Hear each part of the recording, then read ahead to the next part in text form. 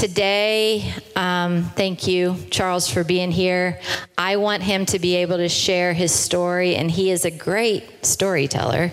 So I'm just here to make sure we stay on time and make sure we get through so that you guys can receive what he has to share with you. 2009, you graduated from Covenant Day. Congratulations. He made it, yeah. So he is sort of coming home today and sharing with you guys a little bit about his journey, which has been hard and difficult, but the Lord's been faithful. So why don't we start? And I know we've got a couple slides, but why don't we start with you, Charles? Just tell us a little bit about yourself. All right. Can y'all hear me?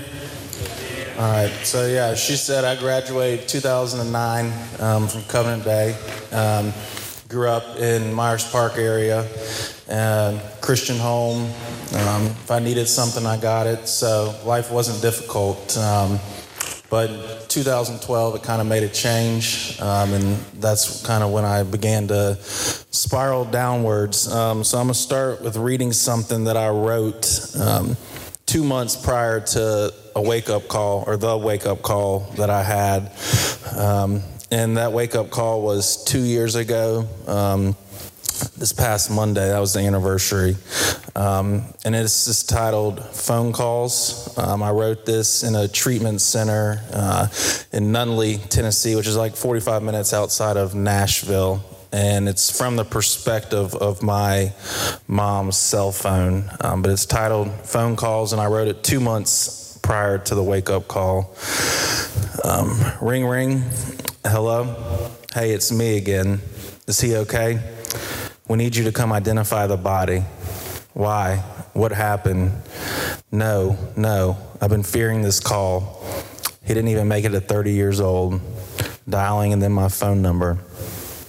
Ring, ring. Hey, it's Charles. Can't come to the phone right now. Leave a message at the beep and I'll get back to you as soon as possible. Thanks and have a great day. Hi, it's your mom. Just got a call to come identify your body and can't believe this day I've feared has actually come.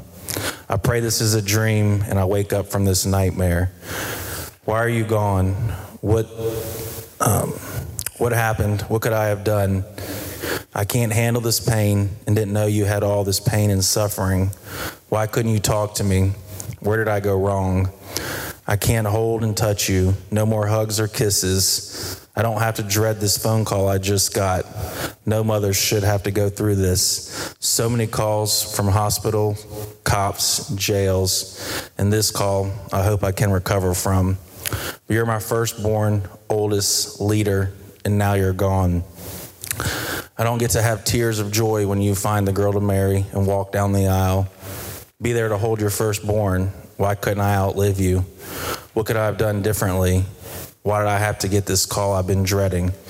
This shouldn't happen to a mother. Just know you're loved and we're the best son a mom could ask for. Rest in peace and I'll see you in heaven.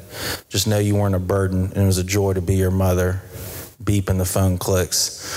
So I wrote that 2 months prior to waking up off life support after overdose and dying, drug overdose.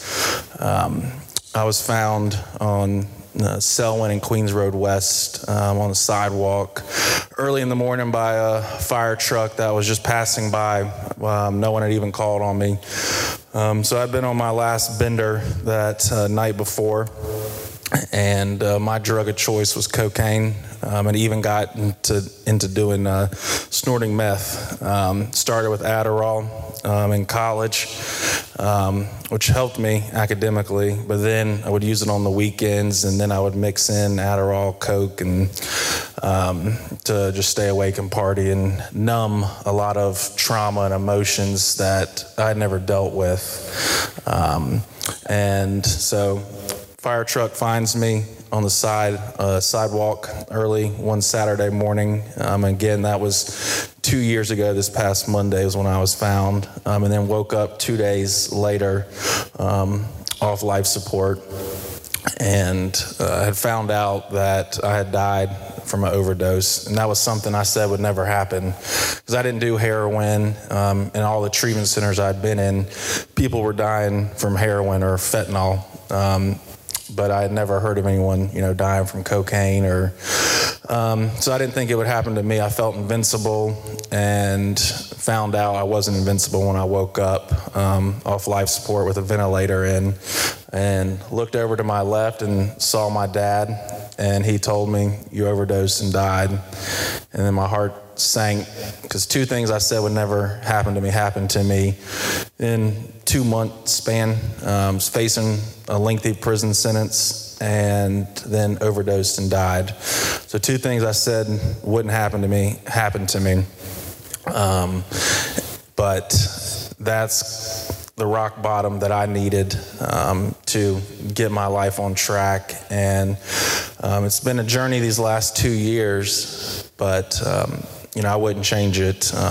I went through a lot, but it's made me into the man I am today. So I'm here just to share my story in hopes that it'll help y'all and prevent y'all maybe from going down the dark path that I went, just to really realize how important and valuable life is, and you're not promised the next moment. Thanks, Chad. I think that if you think back to high school, can you remember back to middle school and high school when you first came to Covenant Day, and maybe tell us a little bit about your journey through high school and college? Yeah, so I came here in 2003, 7th grade. I transferred from public school to Covenant Day. Was kind of looking around at all the private schools and decided on Covenant Day.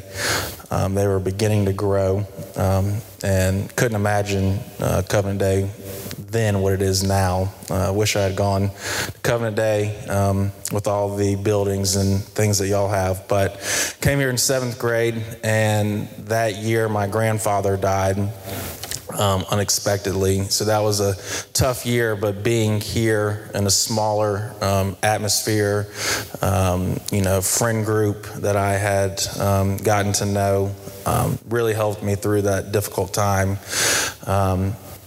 And Covenant Day was, for me, academically very challenging compared to public school. I didn't excel, struggled.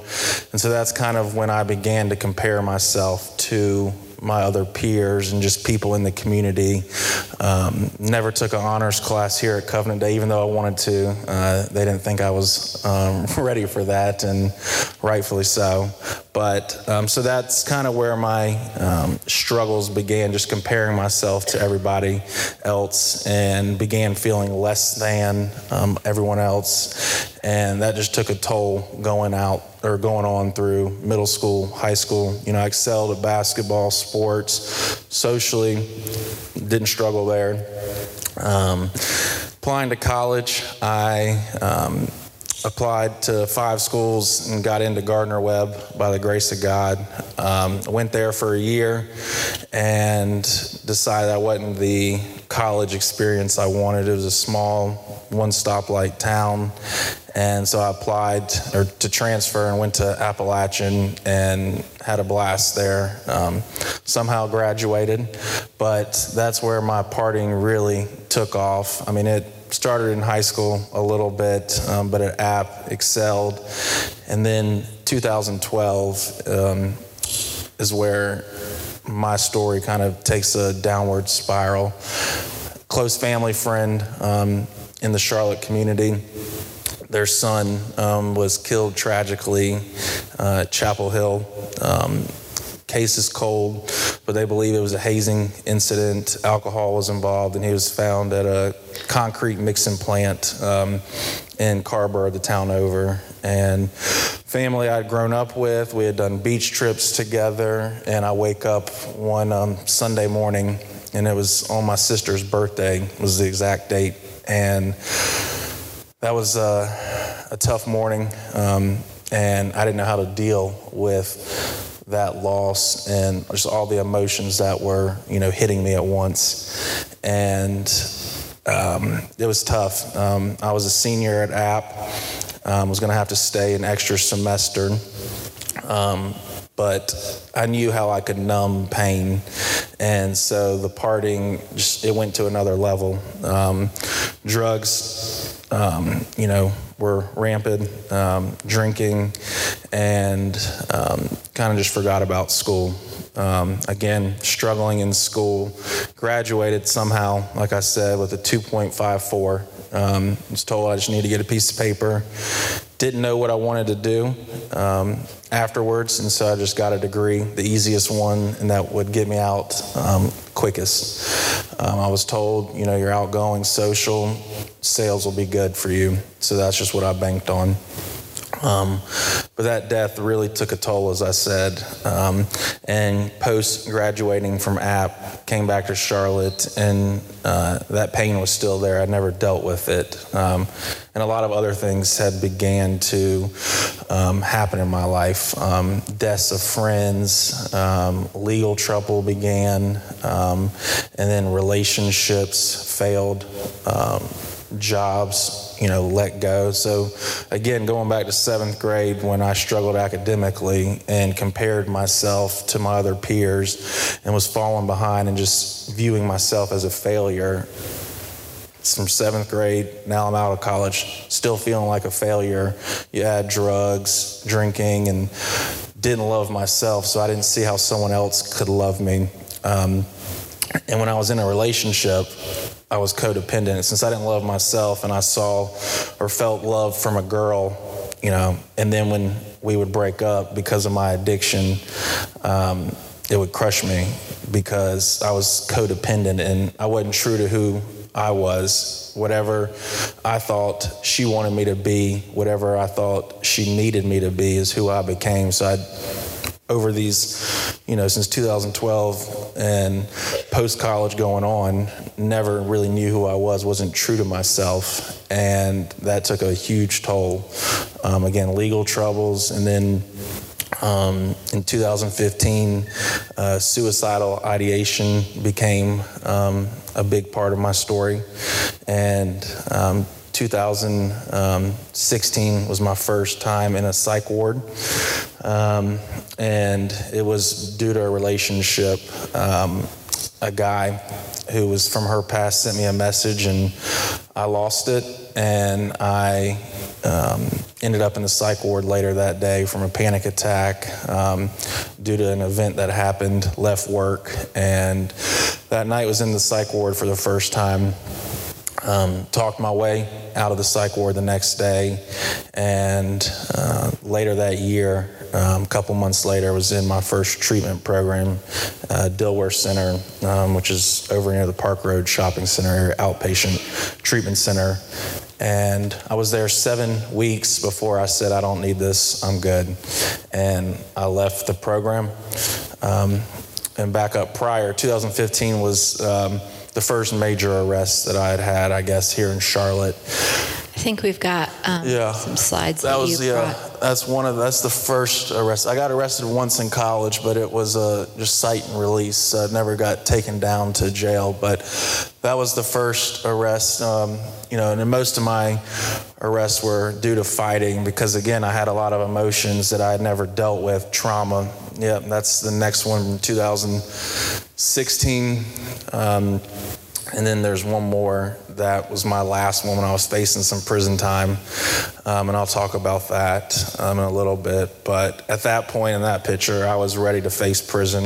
That's what I believed I was destined for, is prison or death, just because of who I was associating with, the mindset that I had been telling myself over these years, starting again in 7th grade and just continued through high school, college, post-college, and then up to that point.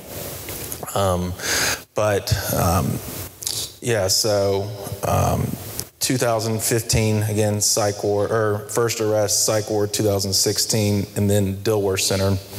Was there 7 weeks. And did you have the option to go to the Dilworth Center, or was family, friends, community? That is a part.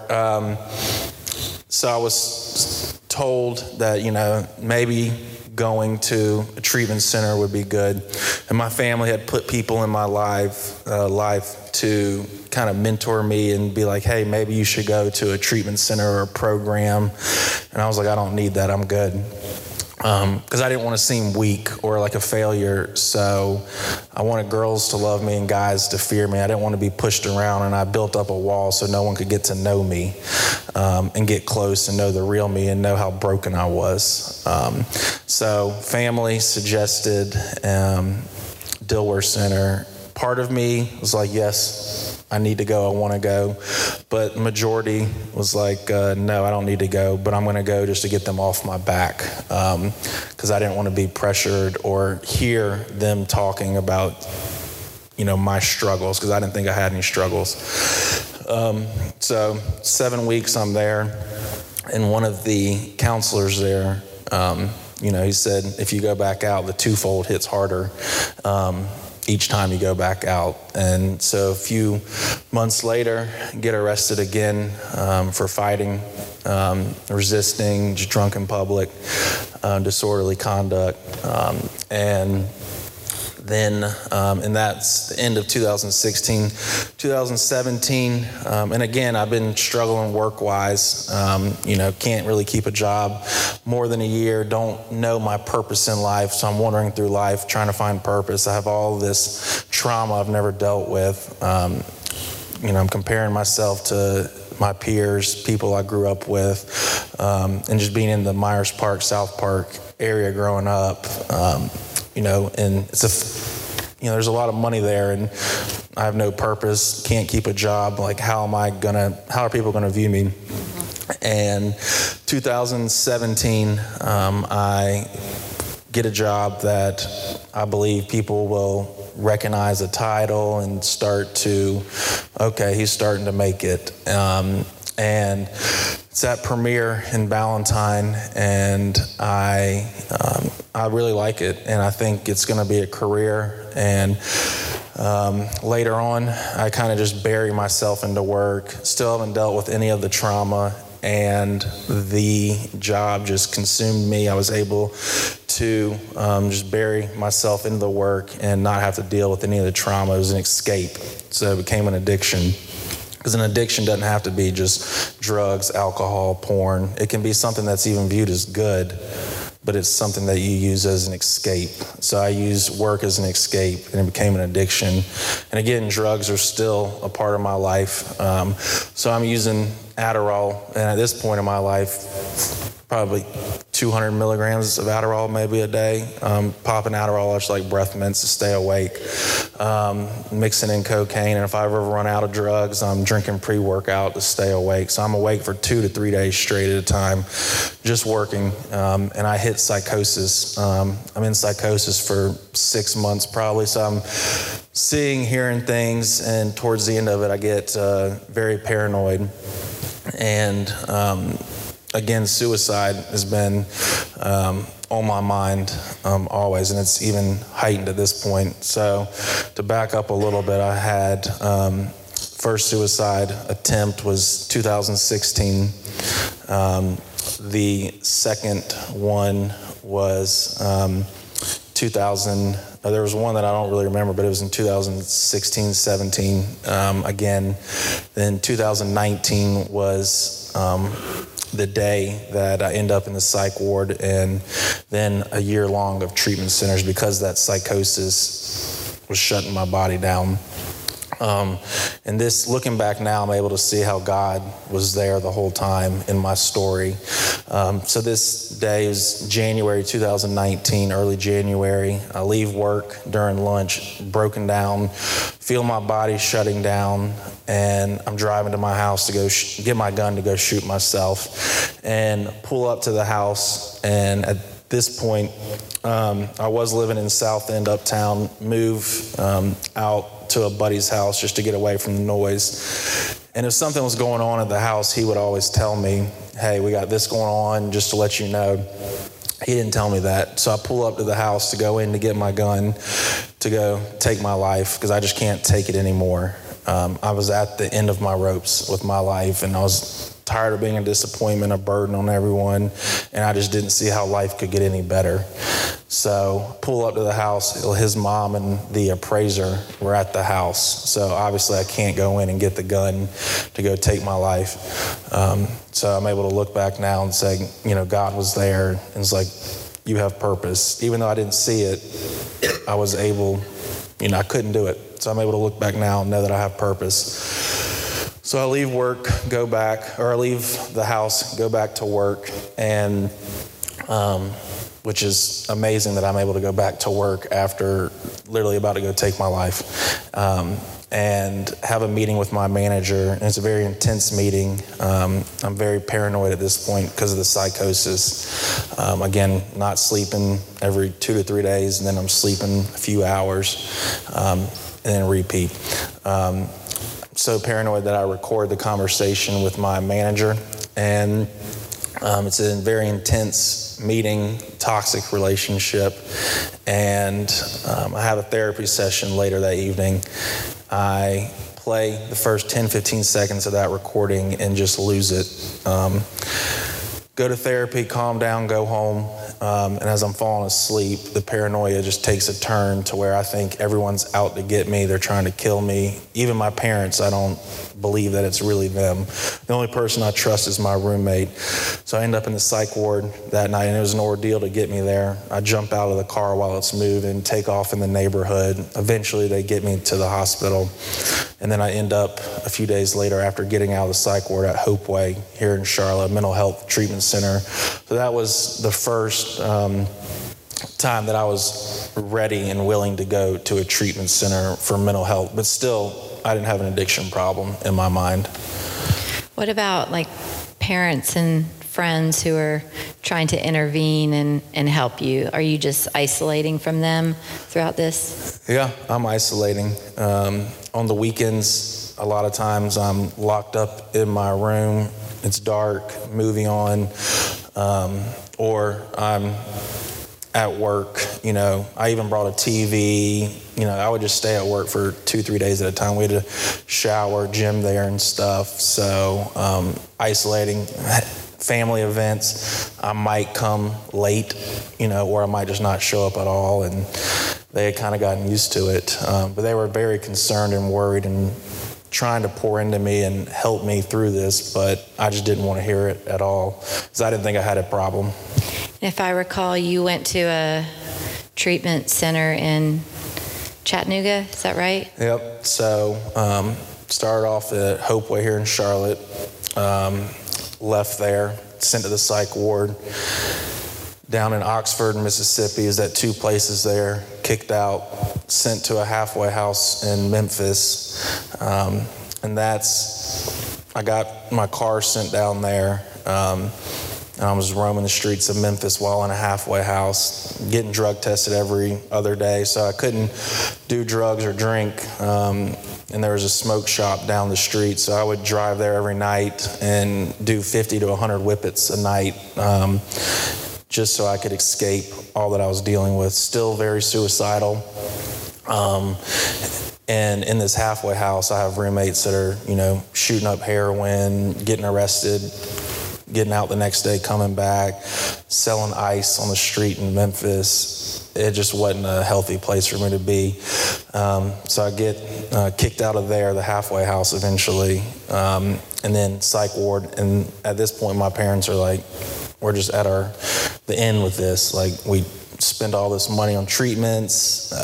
Nothing's really working. So they hear about this program in Chattanooga, Tennessee called Renew Ministries. It's through a church, Calvary Chapel, free ministry or free program. It's a year long.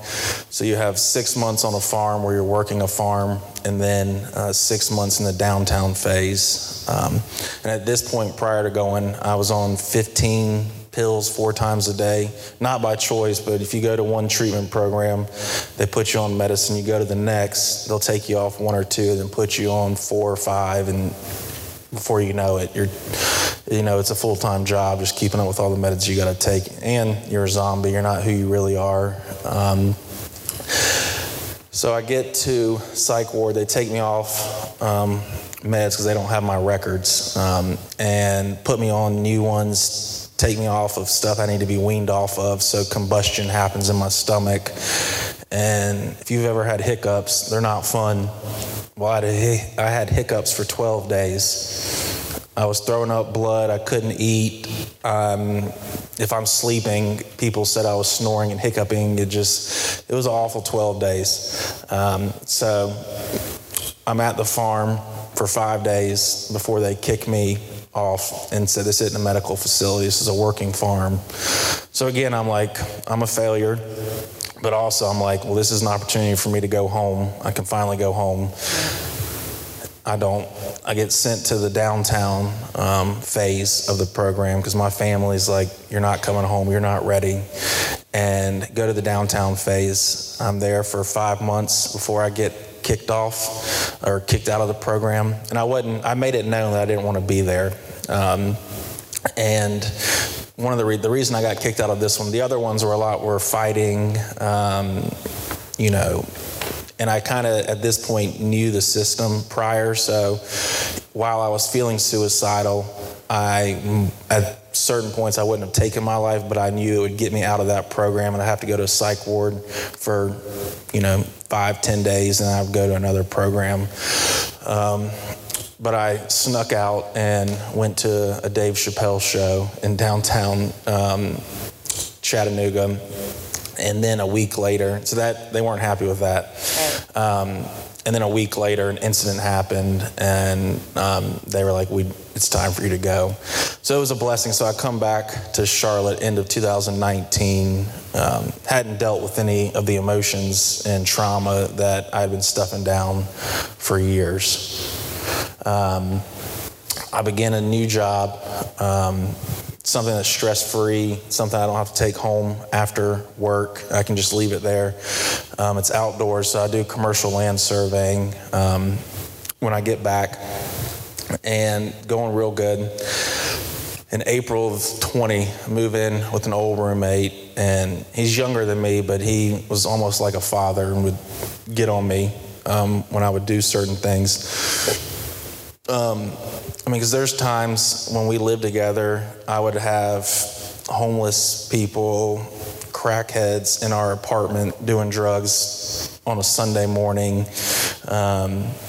Just not an environment that you want to be living in. So living with someone in addiction is very tough. And he's going to come, I have a podcast, and he's going to come on and talk about kind of living with someone in addiction the end of May. And I'll talk about the podcast in a little bit. But so I get connected with some people in the streets, then through them get connected with more people. And so before you know it, I'm in certain parts of Charlotte that you see on the news where a lot of murders happen, gang violence. So I'm from Myers Park area, went to Covenant Day Christian Home, but I'm over on Milton Road, Nations Ford, West Charlotte, selling drugs, running with gang members, carrying a gun.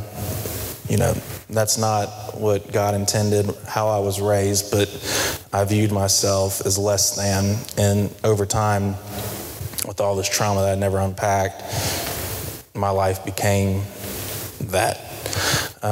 So fast forward to February 2021, an incident happened where at a tattoo shop, I was on drugs again, hadn't slept, and thought I was getting robbed and stabbed, and react accordingly. Run across the street to flee and get hit by a car on Central Avenue. A week later, I get COVID, and so I'm very depressed at this point. And at this point, do you have any communication with your family? No communication at all. They picked me up from the hospital after I got hit by the car. I was trying to walk home because I didn't want anyone to know what had happened. Not because of getting hit by a car, I just didn't want to seem weak. Again, I didn't want to let people in and know how broken I was. They pick me up and drop me off at home. We don't talk. I get COVID a week later, so I'm by myself and just getting high in the apartment by myself. Depression is just getting worse. Suicide thoughts getting worse. So I reach out to Hopeway again, and they say, we're not going to take you back, but here's a place in Nunley, Tennessee, outside of Nashville, about 45 minutes, called The Ranch. And that's where you wrote? Yep. That's where I wrote phone calls. And it just popped in my head. And even after writing that, I read it, was crying. All the guys in the program were crying. And I wasn't someone who showed emotion, but I broke down. Because in the moment, I knew the reality. But after that moment passed, I still thought I was invincible. So I complete the program, and within an hour of getting out, I'm arrested on felony charges. And that's that picture right there. Get arrested for burglary, possession, paraphernalia, a list of other stuff. And there was another individual involved, a guy. And by the grace of God, he showed me mercy and grace and didn't press charges on me. Because if he had, it would have been, assault with a deadly weapon, just a list of other charges. Because I was paranoid. And at that time, through my paranoia, I thought he was Satan. Whenever I would get paranoid, it was always a spiritual battle. And so pulled a gun on him, beat him up. He had to go to the hospital, but for some reason, grace of God, he didn't press charges, because if he had, it would have been a plea deal for less time, not a plea deal to get out on probation and a lesser charge to plead guilty to. So I get released the day before my 30th birthday. I'm like, all right, I know what I got to do now. Because I began at the ranch to learn what acceptance was. And then in jail, I really had to, I really learned what acceptance was, having to accept the fact I was in jail. I couldn't undo it. I couldn't leave, and I had to trust that my family was going to take care of my affairs on the outside. So once I get out, I'm like, I know what I need to do. But again, drugs, in my mind, weren't an issue, never had any consequences. And 24 days later, I go on my last bender. So I play golf earlier that day and begin drinking, meet up with some people that I used to run with, get high. Then I go to a group of friends' house and begin partying. A bag comes out. For me, it was never one bump, one line. It was I'm going until my body physically can't do another line or bump, and I'm shaking. I remember the next morning, the sun's coming up. I'm sitting on the top steps of the condo, and that's the last thing I remember. And next thing I remember, waking up off life support, the ventilator, and looking to my left, and my dad is there telling me I died from an overdose and I shouldn't be here. And another God moment, looking back, God, part of my story, the fire truck, as I mentioned in the beginning, no one called 911 on me. They were passing, going back to the firehouse, and saw me on the sidewalk. I didn't have any ID. I didn't have a phone. I had nothing on me.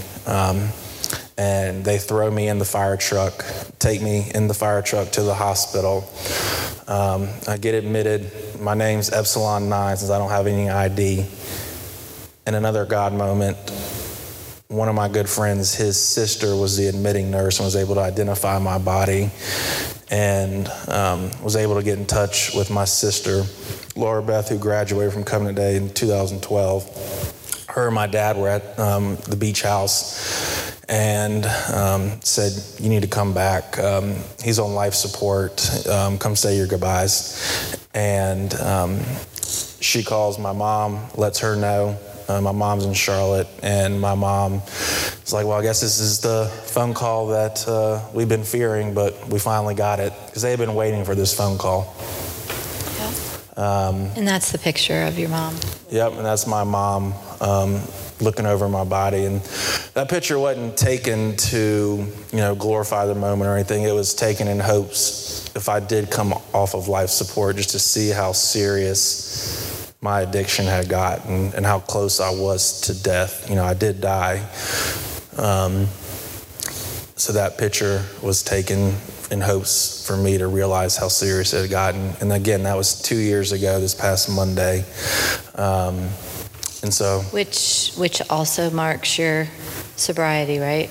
Yep, 2-year sobriety. But I woke up, and once I find out what had happened, I realized I got to make a change, or I'm not going to be here. By the time I get out of the hospital, I'm going to go back to using, and I'm going to be dead the next time I use. And so in that moment, I know I need to make a change, but it doesn't happen just right then. I mean, the drug use stops right then, but I'm still going out partying, still don't really love myself to where I do now. It's taken 2 years to get where I am now, but... Well, give us some insight on that, Charles, like a snapshot of your life now and maybe what has helped you get to that point over the last couple of years. So, again, Dilworth Center, 2016 was where I first, treatment center. I met my now roommate there.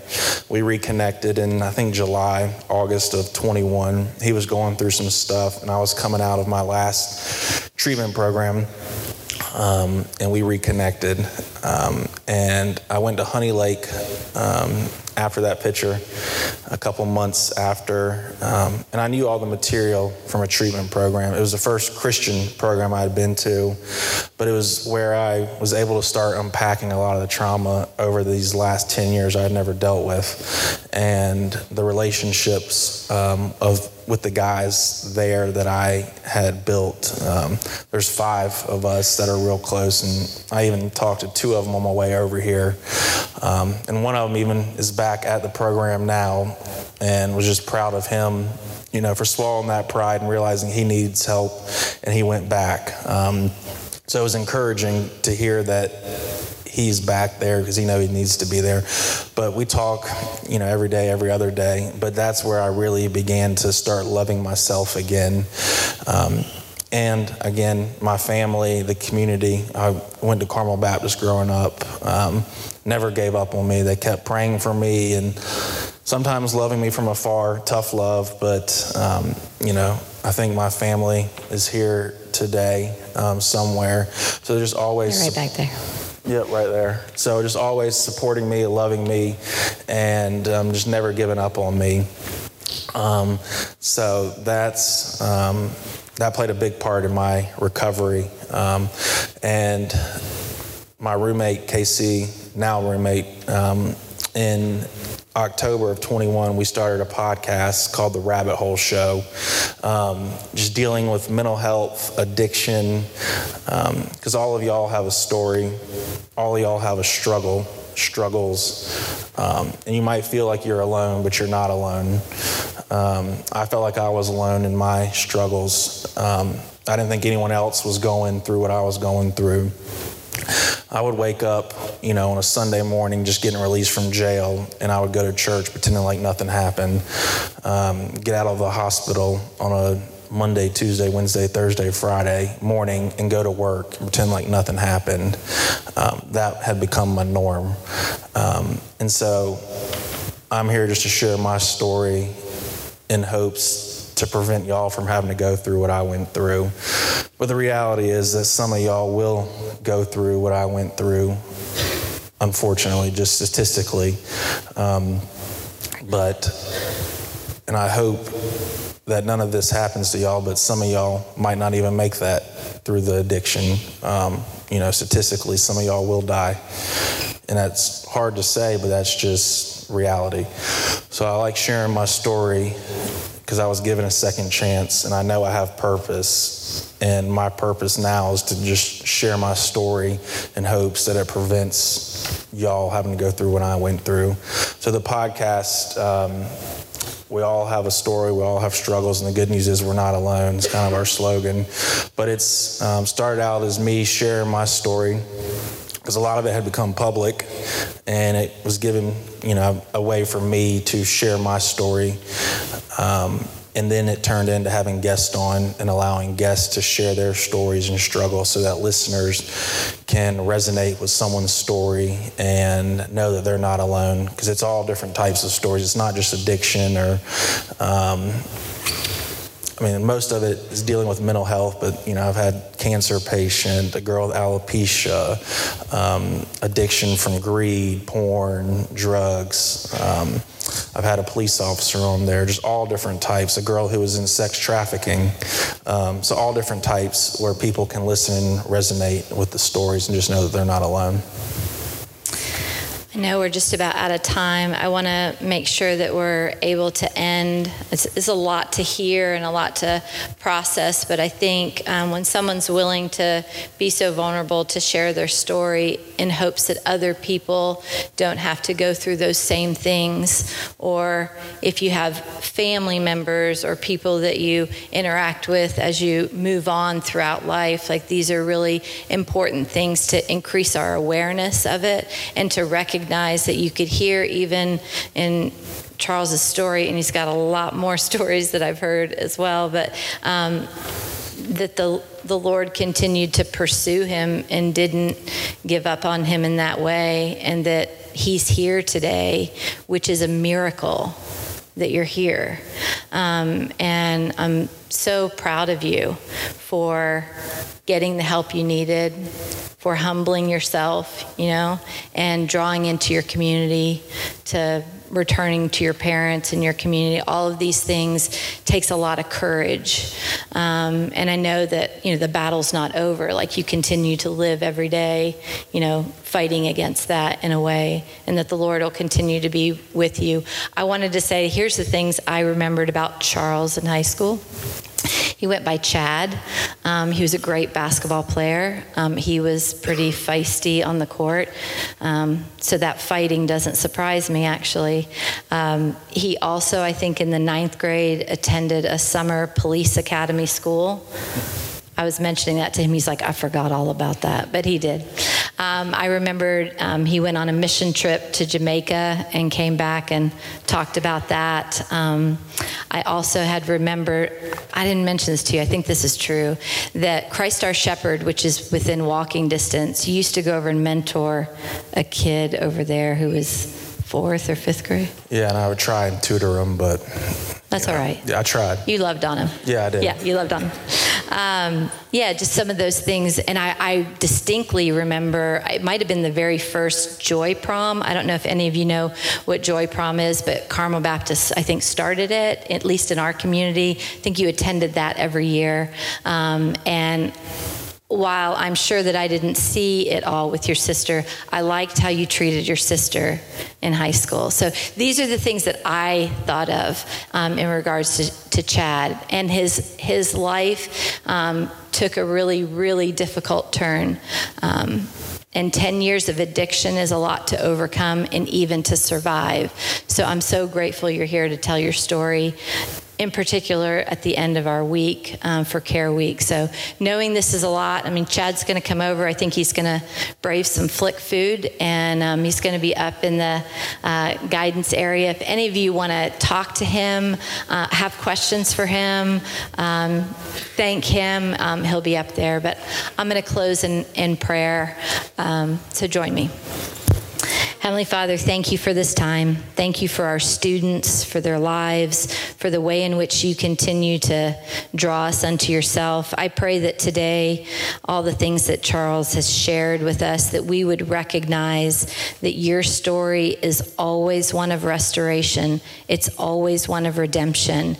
You're always pursuing us and loving us. So I thank you, Lord, for bringing light to these challenges through story story. I thank you for the way that you have ultimately protected Charles, and now you have, he's been looking for purpose, and that purpose is found in you and in the story that you've given him. So help him as he continues to share with others at the Charlotte Rescue Mission, on his podcast, in speaking engagements. Would you use him, Lord, ultimately to help others and to bring glory to you?